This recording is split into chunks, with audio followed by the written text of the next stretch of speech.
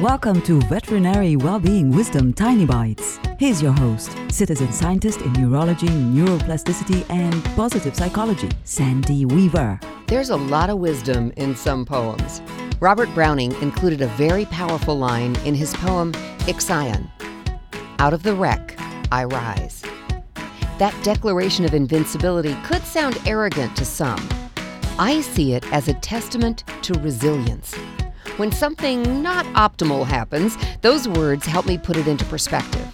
Do you have something you say to yourself to remind you that no matter what's going on, you can handle it and all will be well? If not, maybe Robert Browning's words will work for you too. Out of the wreck, I rise. Because you can and you will when you believe that you can.